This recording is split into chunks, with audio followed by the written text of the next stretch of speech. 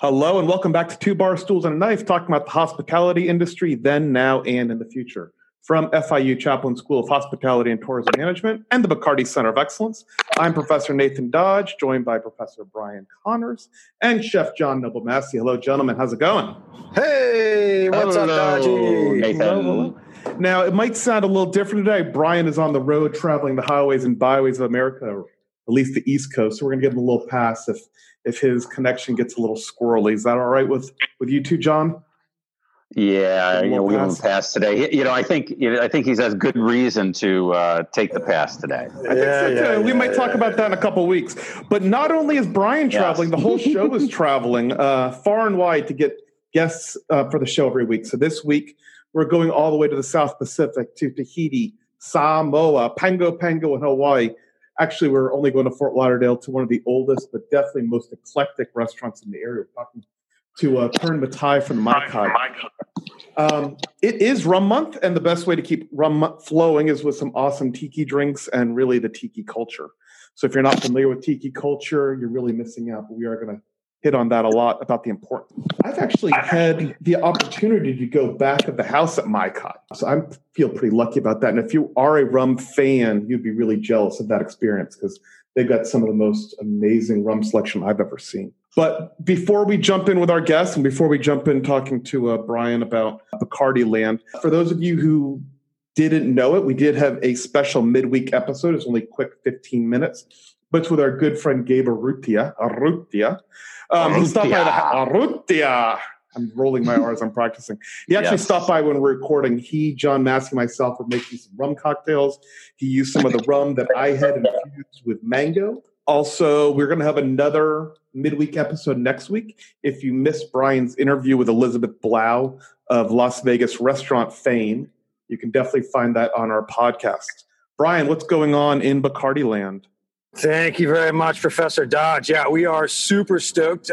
Again, by the time you're listening to this show, we have had the opportunity to have our second Bacardi Talks with Elizabeth Blau, as Nathan said, from Las Vegas fame, which is great.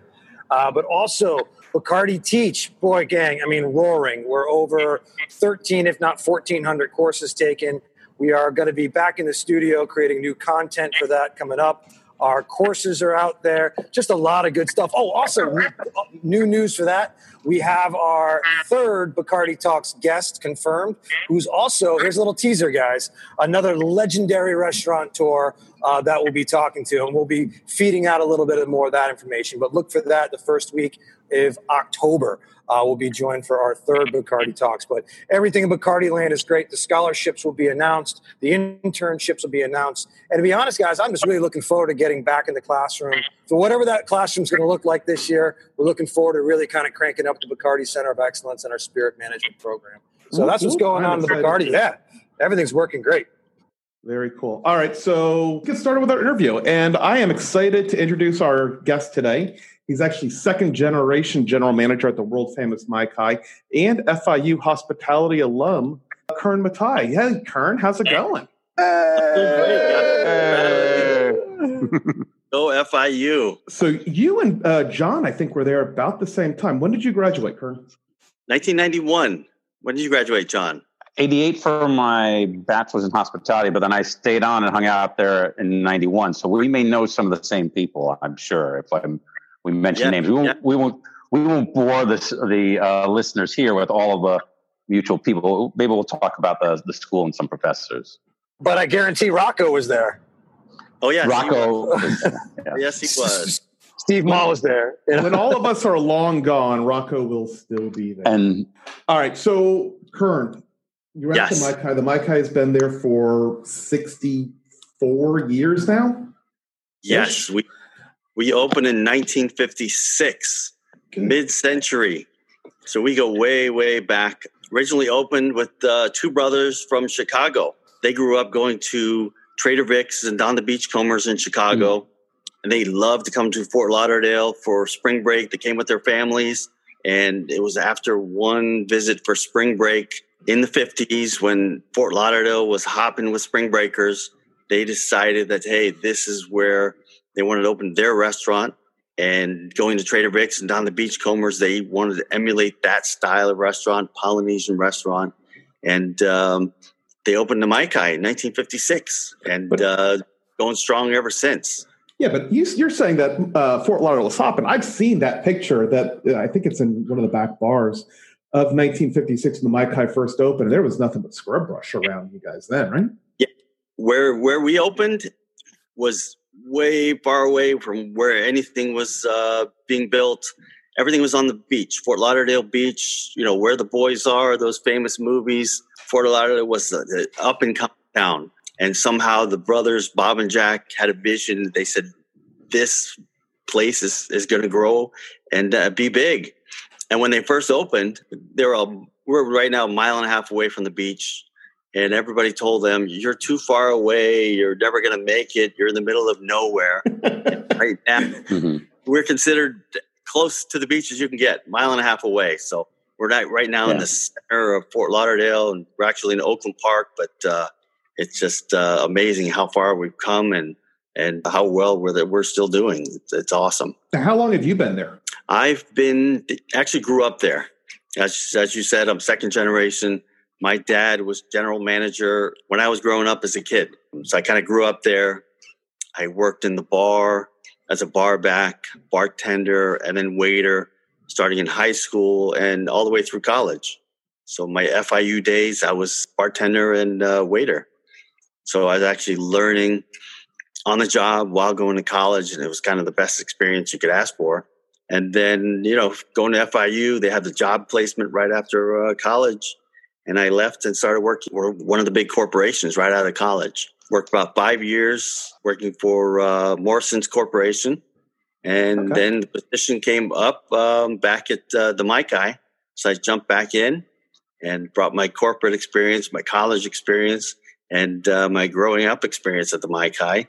And been back about 27 years now. Now, our show is, so we're a podcast, we're on the internet. We are listened to in about 31 countries, which is kind of crazy because when we started this a few months ago, we were on lockdown. We were like, maybe some of our students will listen to it and 3 or 4 of our family members. And now we just surpassed 1,000 downloads. We're listened to around the world. So if you are not familiar with the Maikai, this is a Polynesian restaurant.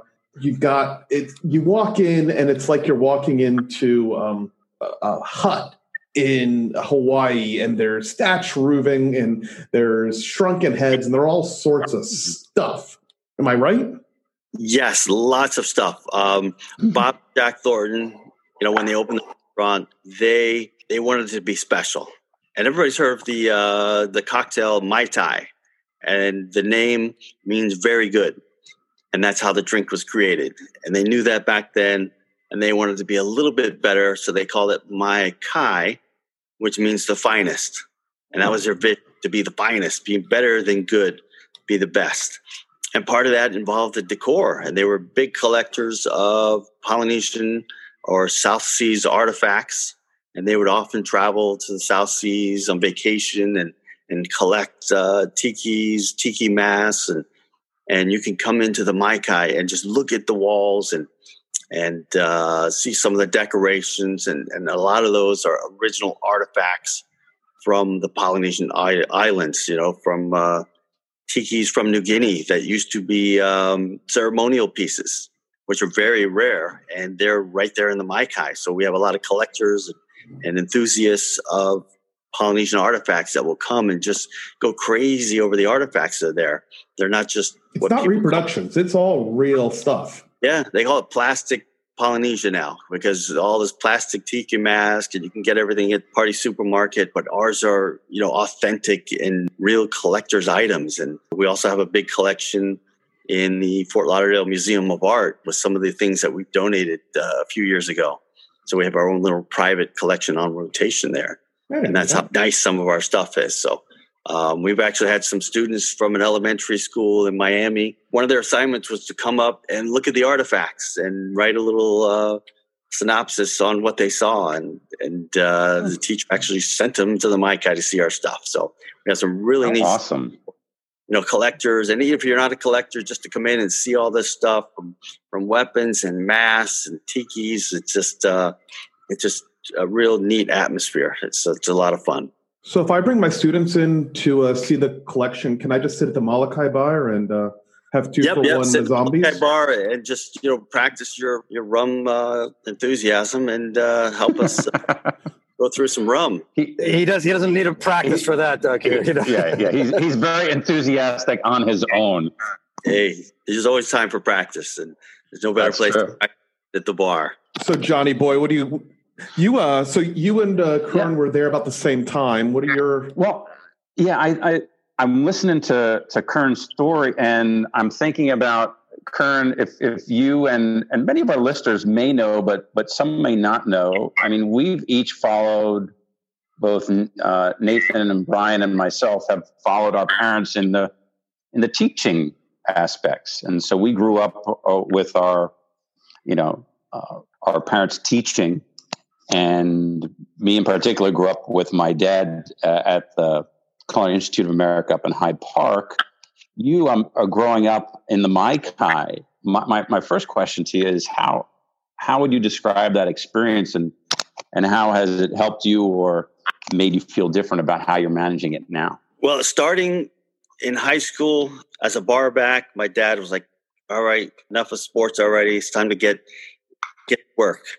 You've had your fun, and you got to start learning some stuff. And he says, get in the bar. You can start bar back, carrying ice, and loading beers up, and just working with adults and people that were so in love with what they did. Just instilled something in me that's like, all right, people actually care about what they do as far as work as much as, I grew up playing sports, as people love sports.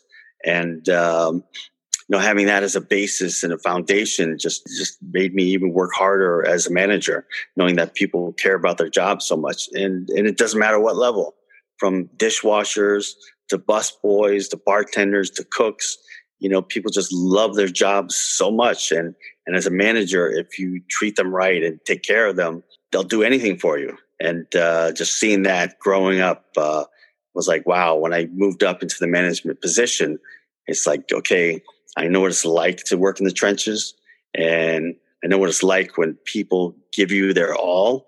And now that's what I want to get as a manager from my people. So it just was awesome learning there, and also being there when I go into school. As I said, it's learning stuff at school and seeing how it's applied on the job is one of the best experiences ever. I mean, you have some kids that just go to school without working. And where most kids in the hospitality industry are working and going to school, it's just being able to put two and two together at the same time and not waiting till you graduate to be a lawyer or to be a doctor or something like that. It's just it makes the transition so much easier and so much better to be successful in the industry. Yeah. I couldn't agree more with you, Kern. When students ask me for advice, and they're always asking all of their professors for advice, I say, work while you're going to school, and even better if you work in your chosen field somewhere in the world of hospitality. And so kudos to you for reinforcing that. Also, the other thing I would have to say is look at the place where you're applying. And the Maikai, one of the great things about the Maikai is everyone that's been there, I think, has been there forever. Like your maitre d' has been there forever. Your head. It's a huge family. Yeah, everyone has been there forever, which what I would assume means that you really want to be there. And there's not a lot of turnover, so it's a family, right? Yeah, a lot of people that I grew up with there, going to school, or actually as a kid, growing up at the Maikai, there were other people that have been there working for 20, 30 years. I grew up with the second generation of busboys and waiters and some of the Polynesian dancers, some of the kids that I grew up with that had gone to all kind of different fields, and they all say, working at the Maikai gave them the solid foundation to help raise my kids. And that's kind of what my dad did too. He was working there and take care of the kids. And I have friends that all grew up at the Maikai at the same time I did. Not all of them went to the hospitality industry, but they all had the background of their parents working there. And they all just love the Maikai because, my dad was a busboy at the Maikai, and I just love the Maikai so much. Even as a busboy, people just are so proud of their parents that actually worked at the Maikai, no matter what level. It's just amazing how much you take care of the employees that even their families are proud of them in any position. Just and as me as a manager now, it's just like I'm always thinking, it's like, man, these people are so enthusiastic about what their parents did that I've got to keep the pressure on myself to make sure that I instill that in my employees as they try to raise their kids and make sure no matter what position they are, their kids are proud of them. It's kind of amazing. You know what I think is important too, Guy? We have such an international group of listeners now that haven't had the opportunity to experience the Maikai. So I think it'd be important that we talk them through a little bit about, we mentioned the Polynesian show, we mentioned a little bit about the decor, but let's give them a little bit of a taste. If you don't mind, talk a little bit about like, what is the guest experience when they kind of walk in and what's it all about, just so our listeners have a really good idea. Well, the atmosphere is just totally over the top. What Bob and Jack put together, from the decor, when you walk into the restaurant, it's like transporting into a different place. It's just not like a restaurant in a strip mall. We own the property, so from when you drive up, there's palm trees. We have tiki torches outside. So you see the fires as you drive up, and you drive up under a thatched roof. You get out of the car, and as you enter the doors, from the slate floors to all the panels on the wall, whether it be antiqued wood panels or tapa from Polynesia, to our tiki masks, our tikis, the decor just takes you away. Now, as you go into our Molokai bar, where you can get tropical drinks and appetizers, the decor is more nautical. And I like to compare that to going to Disney World when you go into the Pirates of the Caribbean. When you're walking through, waiting on the ride, you're walking into the whole experience. And that's kind of how you feel when you go to the Maikai. You're going into the bar.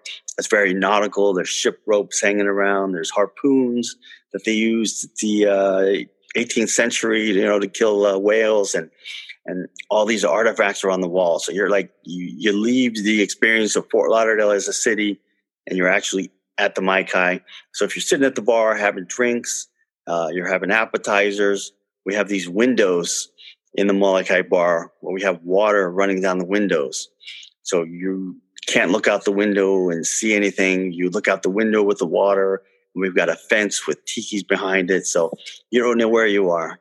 You're just escaping from your normal everyday routine. And then if you go into the showroom, you got the same kind of atmosphere with the tiki huts and thatched roof and all the artifacts. And you have a Polynesian show on top of that. So you can have your tropical drinks. You have appetizers. We have a whole Asian-inspired, Polynesian-inspired menu to go along with that. And if you don't want to see a show, we have our Tahiti dining rooms where you can sit even outside in our gardens. We have 20-foot waterfalls. We have giant tikis up to 20 feet and palm trees. We have a rare collection of palm trees as well as orchids. And you could sit outside among these giant tikis and waterfalls and just have a whole Polynesian experience right here in Fort Lauderdale. So a lot of people just come. It's like a little mini vacation for the night. Almost like going to Disney World for just a couple hours and having dinner and going back home. And it's just a lot of fun. It's not that's dinner, amazing. It's a great show, too. Yeah, absolutely. Yeah. And you guys want to go now? This is going to be great. Hey, Nathan, that also explains why you get seasick when you go into the bar, though, too. Could be the rum. That causes... Drink responsibly, everybody. But it could be... You got to remember that. Oh, you're not drunk. You're just seasick. I'm seasick, yeah. So, like I said, I have had the opportunity of seeing some of the rum you have in the back. And I was shocked when I saw an old bottle of Bacardi. And it said made in Cuba. And I went, well, that makes sense because you were pre-ban, you were pre-Castro Cuba. But how much of that stuff do you still have laying around? How much old stuff do Not you have? Much of the pre-Castro Bacardi. But actually, in the 50s, when we opened in 56, all the Bacardi came from Cuba. So you come in, you sit at the Maikai, you order a Bacardi and Coke, you're getting Cuban Bacardi. believe it or not. That was our house rum. And it wasn't until the early 60s, Castro took over, the Bacardi family took off, it went to Puerto Rico. Bob and Jack, they saved a bunch of cases. I guess it was in 62, 63, right around that era. And right now we're 2020. So throughout the years, they had a nice collection of the Cuban Bacardi. But up until now, we're just down to a few bottles that we keep and, try to preserve for historical, facts and fun, just so we have the Cuban Bacardi. And now for collectors, vintage rums are one of the biggest things out there right now, vintage liquors. So people will come in there and see our original rums from the 50s and 60s. And Bob and Jack collected rums from back then. And, we probably paid 50 cents a bottle for the Cuban Bacardi back then. Wow. And now for, $800,000 a bottle. So people freak out. Nathan, stop drooling, Nathan. Stop drooling. Yeah, he's drooling on his mic. Yeah, sorry about that. But you've also teamed up now with the Real McCoy, and you've started making rum specifically for the Mai Kai, correct? Yes. Rum has started to make a comeback. It's getting really popular now. And so are the single vintage rums. And we just said, hey, we need to get on board and stay up with the times, because we often change our food menu. And we are involved with the Real McCoy. We have it on our rum list. And Bailey Pryor, who created the Real McCoy, said we're having this program where we work with different people on creating a rum just specific for your establishment.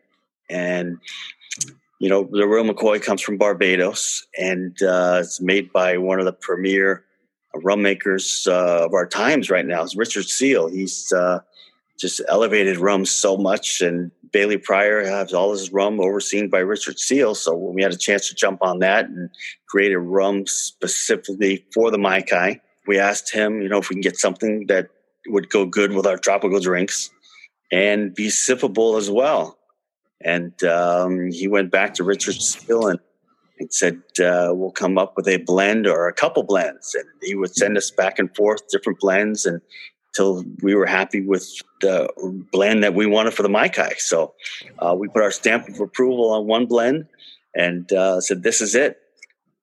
And they put together a couple barrels for us, aged a few more months, and bottled it for us. Now we have our own Real McCoy 12-year. We want their 12-year blends. So it's a Mai Kai blend just for us from Real McCoy.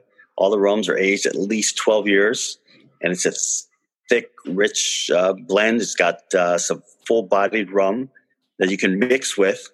But also, if you want to sip it straight, you can sip that rum straight and it's a perfect sipper and mixer. So we're happy to have our stamp of approval on that.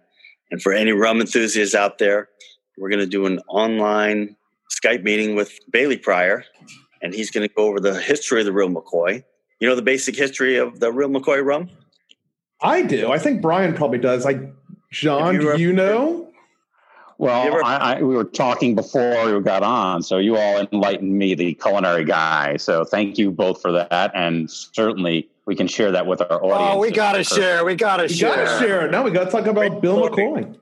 Yeah. But to make it real simple, if you've heard the term, that's the Real McCoy. It goes back to Bill McCoy, who was a rum smuggler, a rum runner, and he used to bring in not only rum but gin and vodka, whatever he needed. He would illegally import it to the U.S. And back then, people would water down liquor and anything they were importing, except Bill McCoy. He wouldn't do that. His was the best illegally imported alcohol available. And people knew that, then became known as the Real McCoy. So that term stuck around for years. And Bailey Pryor just did the history of that and ended up creating his own rum. So he's going to do, the full history on Bill McCoy and up until recent times, how he developed his rum with Richard Seale, and then how the Mai Kai got involved and how he teamed up with us and Richard Seale to create our own Mai Kai blend. So that's coming up this month. We'll be promoting it on our Facebook page and People can buy the rum only directly at the Mai Kai and taste it along with Bailey Pryor. And he knows everything it is about the real McCoy rum and Bill McCoy. So it should be an interesting seminar that we look forward to hosting. I think you're going to have to count us in on that one. Well, I know it's August 13th from 6:30 to 7:30. And if you send me a link, I'll make sure that's on the show notes that we send out with our show so that you can get a few more people to listen. Oh, yeah. And I think, Kern, one of the things that impresses me most whenever I visit the Mai Kai is all of the traditions that you have. And I love the fact that you're continuing to implement new things like this real McCoy rum tasting and some of the virtual things. What other things aside from that are you doing to kind of like balance the traditions that you've established while still trying to keep things fresh? What have been some of the changes that have been popular that you've shifted towards? Well, growing up in Fort Lauderdale, some of the bigger restaurants that I've seen as I was going to school and finishing school, like Yesterday's, the Down Under, I would always see them as a hot spot growing up. But as I got older, it turned into an older crowd spot where the older people went for early birds, and eventually their clientele started dying off, and they ran out of clientele. And they ended up closing up. And seeing that and coming back on board as in management, that's like, we got to kind of change with the times. And back then, when I started in the 90s, sometimes you try to change stuff and people would get upset. You can't take away my almond chicken. You can't change this. And I said, hey, if we don't change, leave my poo-poo platter alone. We got to keep up with the times, whether it's a little bit at a time or a lot at a time. So I would say back in the 2000s, turn of the century, Hawaiian cuisine started getting popular. There was a big movement in Hawaii and trying to get the local foods popular and everything local grown. And it kind of went well with what we were doing. It's like the Mai Kai's Polynesian, the Hawaii's Polynesian, Hawaii's American. And we started introducing new foods on the menu and people started enjoying it and without taking away the old foods, just expanding our menu. And the Hawaiian cuisine went really well. And from there, we started adding, a few dishes here and there. And pretty soon, some of the old dishes we were able to take away because the people that were eating them weren't there anymore. And I would say around the 2000s, we started, keeping the old items that we're selling and just rotating in new ones slowly but surely. Thai food started coming around 2010. All the sushi places started adding Thai food. So we added some Thai dishes, a Thai red curry. Yeah. But it goes well with our food. And we have a lot of woks that we cook in. So pad Thai, Thai red curry, stuff like that. And we try to keep innovating with our menu as far as food goes, adding new items while also keeping the classic items. Like we have our Chinese ovens. It's a wood-burning oven. We have special steak marinade. And all of our steaks are USDA prime, so we use the best steaks available. So we charge steakhouse prices. You're going to pay $50, $60 for a steak, but you're going to get some of the best steaks available and cooked over oak logs. And it's hard to find that anywhere. So wood-burning ovens, prime steaks. We're real popular right now for our Peking duck. We've been doing that for years. My favorite is the duck. That is my absolute favorite. People love the Peking duck. And we were featured a couple years ago, I'd say maybe 3 or 4 years ago, on the Food Network, where they featured our Peking duck. And since then, it's been taken off. People come from all over the country, and they want to order Peking duck. So some of the classics we got to keep. But always try to throw something new in there whenever you can. Just last year, December, a lot of these Christmas pop-ups for cocktails were happening. They're going all over the country. So we did our own Christmas cocktail list. We had 4 cocktails with Christmas names and Christmas flavors. And people really were excited to try that. And some of the old timers was like, no, I want my barrel of rum. But a lot of people I want to try your Christmas barrel. It's a little different. And a little twist on the Mai Kai, and some people like to try new things. So, and people love the Christmas holidays, so we brought a lot of new people in to try the Christmas drinks, and gave our old timers, something else new to try too. I think it's always good to innovate, keep the staples, but also keep trying new things. It's the name of the game. Keep yourself relevant. Good for you. And an important word is balance between those two. And it seems like you have achieved that really well. So kudos to you. Yep. You got to try it. Sometimes you fail, and you just got to suck it up and just try something new. I'm like the baseball players say, you got to strike out, a couple of times before you hit a home run. And it's true. Same with the restaurant. You try something special and you might love it. It's the best thing ever. You put it out there on the menu and nobody likes it. And the dishes that you wouldn't expect, they take off. You never know. And you can't tell until you try it and go out there and just like now with the coronavirus and all the shutdowns, it's kind of a mess out there. But you got to try and navigate and keep trying new things. And if you got a restaurant now, you kind of know every week or every day you don't know what's going to hit you, whether it's a new curfew or another shutdown or riots in the streets. There's always something that's affecting us since we've been reopened, and I'm just always on our toes to see what's going to happen. And we're at 50% capacity right now. Wow. And it's a tough time seeing these people. Some of the finest restaurants in the world are giving up, shutting their doors down. But we're not giving up, and we just started doing some cocktails to go. And brilliant!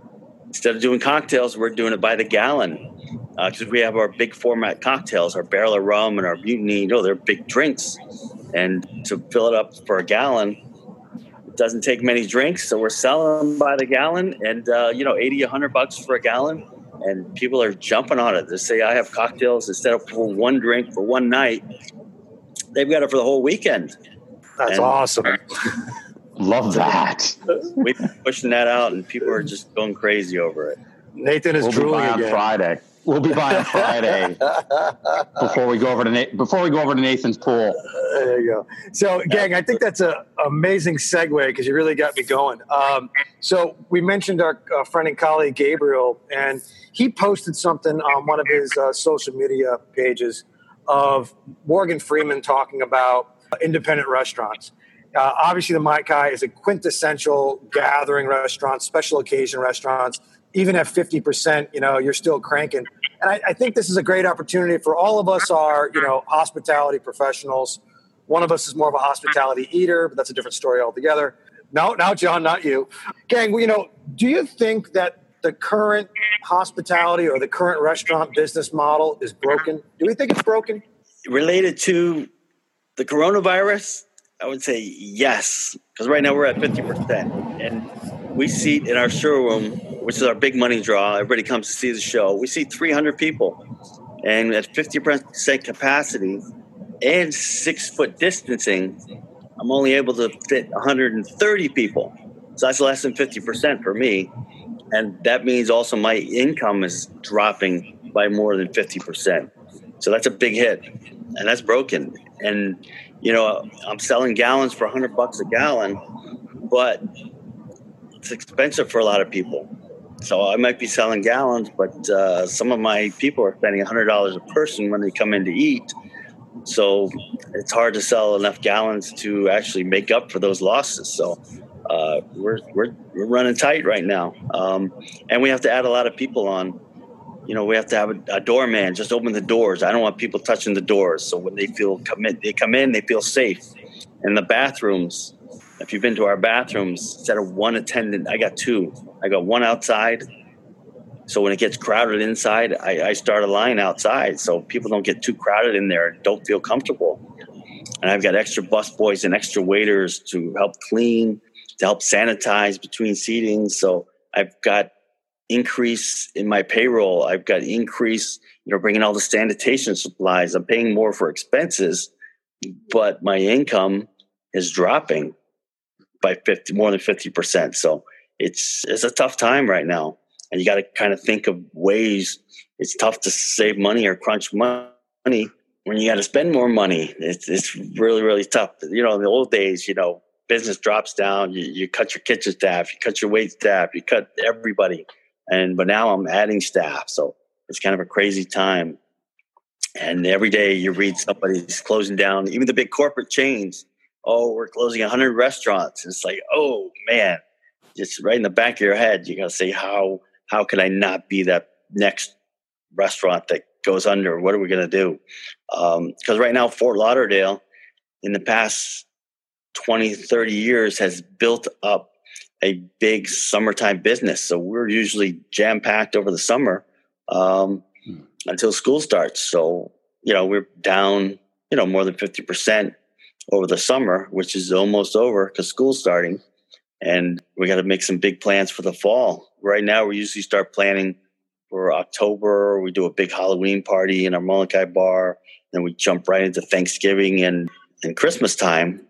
But we're going to, right now, we're going day by day, week by week. What are we going to do next week?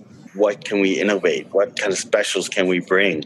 It's not only keeping relevant right now, but keeping afloat. We got to keep alive right now. Yeah, definitely. Got to stay on top. That's very much music to my ears when you say things like, to innovate and stay relevant. We do have a good amount of restaurateurs listening, independent restaurateurs listening to the show. And, you're definitely in that pro legendary status. But what would be that kind of, let's say, what are the words of advice you would give them to kind of survive during these challenging times?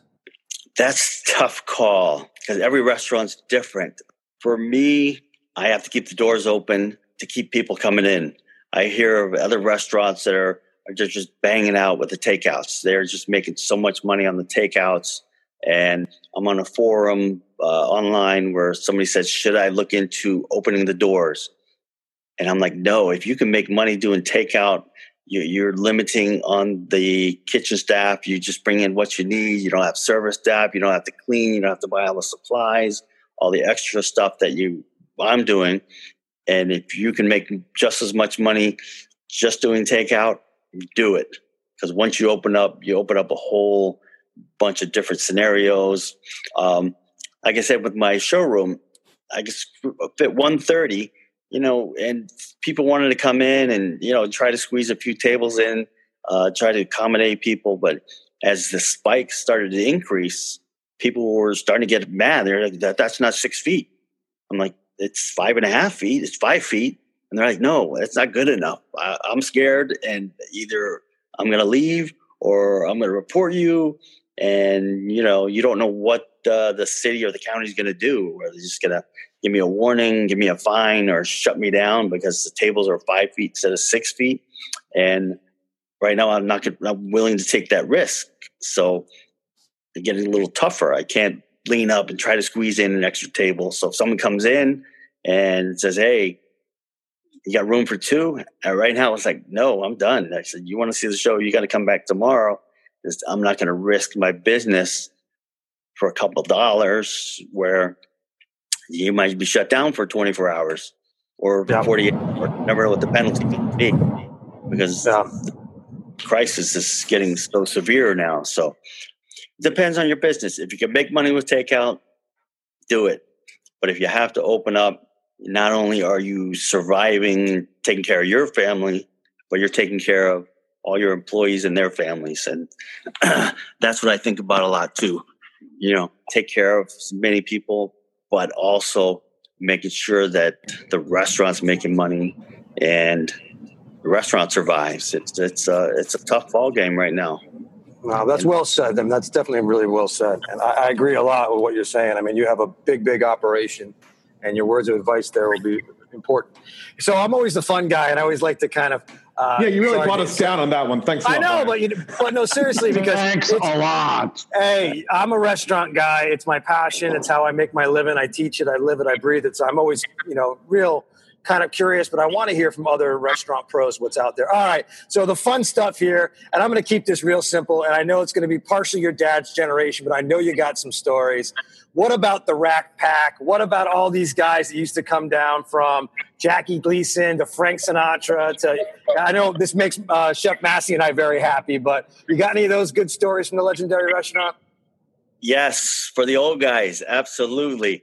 Johnny Weissmiller, Tarzan. He loved the Maikai. He used to hang out at Fort Lauderdale a lot, and he loved hanging out with the dancers, all the entertainers. They would party after the shows. He would show up to the restaurant. I didn't know that was a possibility. I want to party with the dancers. My wife's not listening, right? Hey, if you're on TV, you can hang out with anybody. He would come in and do his Tarzan call,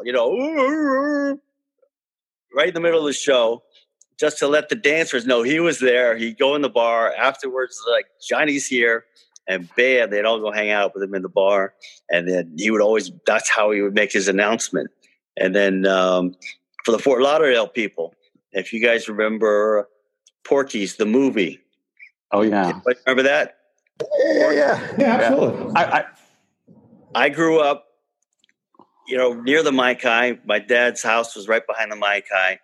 And just north of the Maikai was an empty field. And I would always ride my bike with my friends there. And we always called it Porky's Field. And growing up, I didn't know why. We just hung out and played at Porky's Field until I started working at the Maikai in the bar. And the head bartender told me one night, he goes, yeah, back in the day after work, we'd all go to Porky's. And it was right there at that field. And I was like, what? The Porky's from the movie? And he was like, yeah, Porky used to hang out at the Maikai all the time. And after we shut down, Porky's was open till 6 a.m. All the Maikai people would go hang out at Porky's and just raise hell till 6 a.m. We'd sleep all day, come right back to work. And so Porky's was a regular at the Maikai also. That's cool. Oh, that's great. That's great. That's great. And one more for the sports fans. Oh. The New York Yankees. Yeah. Unfortunately, says the Red Sox fan. Yes. Spring training used to be right there at Fort Lauderdale, the Fort Lauderdale Stadium. Back then, Mickey Mantle era, all those after spring break, they would come to the Maikai and hang out. And I talked to, like you mentioned, the maitre d', Angel Vega. He was there 53 years. He was like, oh yeah, I remember Mickey Mantle and all those guys used to come hang out at the Maikai.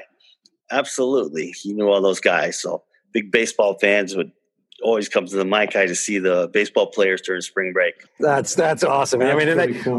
When you walk into that place, it has stories. It's like if these walls could talk, and how much too much. All right, this has been incredible, gang. This has Johnny, been a lot of fun. Yeah, absolutely. I'm driving and smiling at the same time here, though. Chef John Noble Massey, you got any closing thoughts, sir? I have, I have 2 closing thoughts.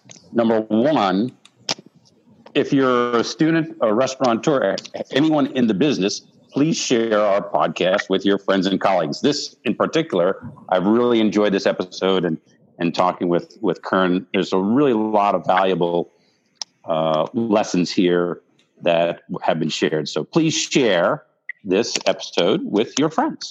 And then number 2, we'd like to have someone other than our moms, my dad, review our podcast, and Nathan's dad review our podcast. So please, if you're on Apple, iTunes, please give us a review. 5 stars is really nice. And thank you very much. Have a great day. Nathan, what else do you have? Nathan Dodge, sir, what do you got? I just want to say, make sure you do follow us on Facebook at 2 Bars, Tools, and a Knife, and also the Bacardi Center of Excellence. Remember, those are 2 different pages with 2 different posts. Follow us on Instagram. I'm Professor N. Dodge. There's BP Connors and Chef or John Noble Massey, all one word. Remember, if you didn't listen to our Gabe Urrutia, I really rolled the R on that one, our midweek episode, it is up now. It's only about 15 minutes. Won't take too long of your time, talking about rum cocktails that he made. Also, for those of you who missed Brian's conversation with Elizabeth Blau, that will be up on the podcast on Tuesday, Wednesday, whenever I put it up. And remember to drink responsibly as I finish my zombie. Thank you. Thank you. Well, there you go. Well, guys, this has been incredible. This is the quintessential, I get to use that word twice, restaurant guy conversation. I loved it. So it's all good. I think we hit two of our things. We talked about restaurants and booze. Oh, there you go. Yeah, some of our favorite things. All right, everyone. Thank you very much. Goodbye. Thanks, guys, for having me. Bye, Kai. I'll be waiting for you. All right. Thank you. Thank you, guys. Okalema Luna. Bottoms up. Bottoms up.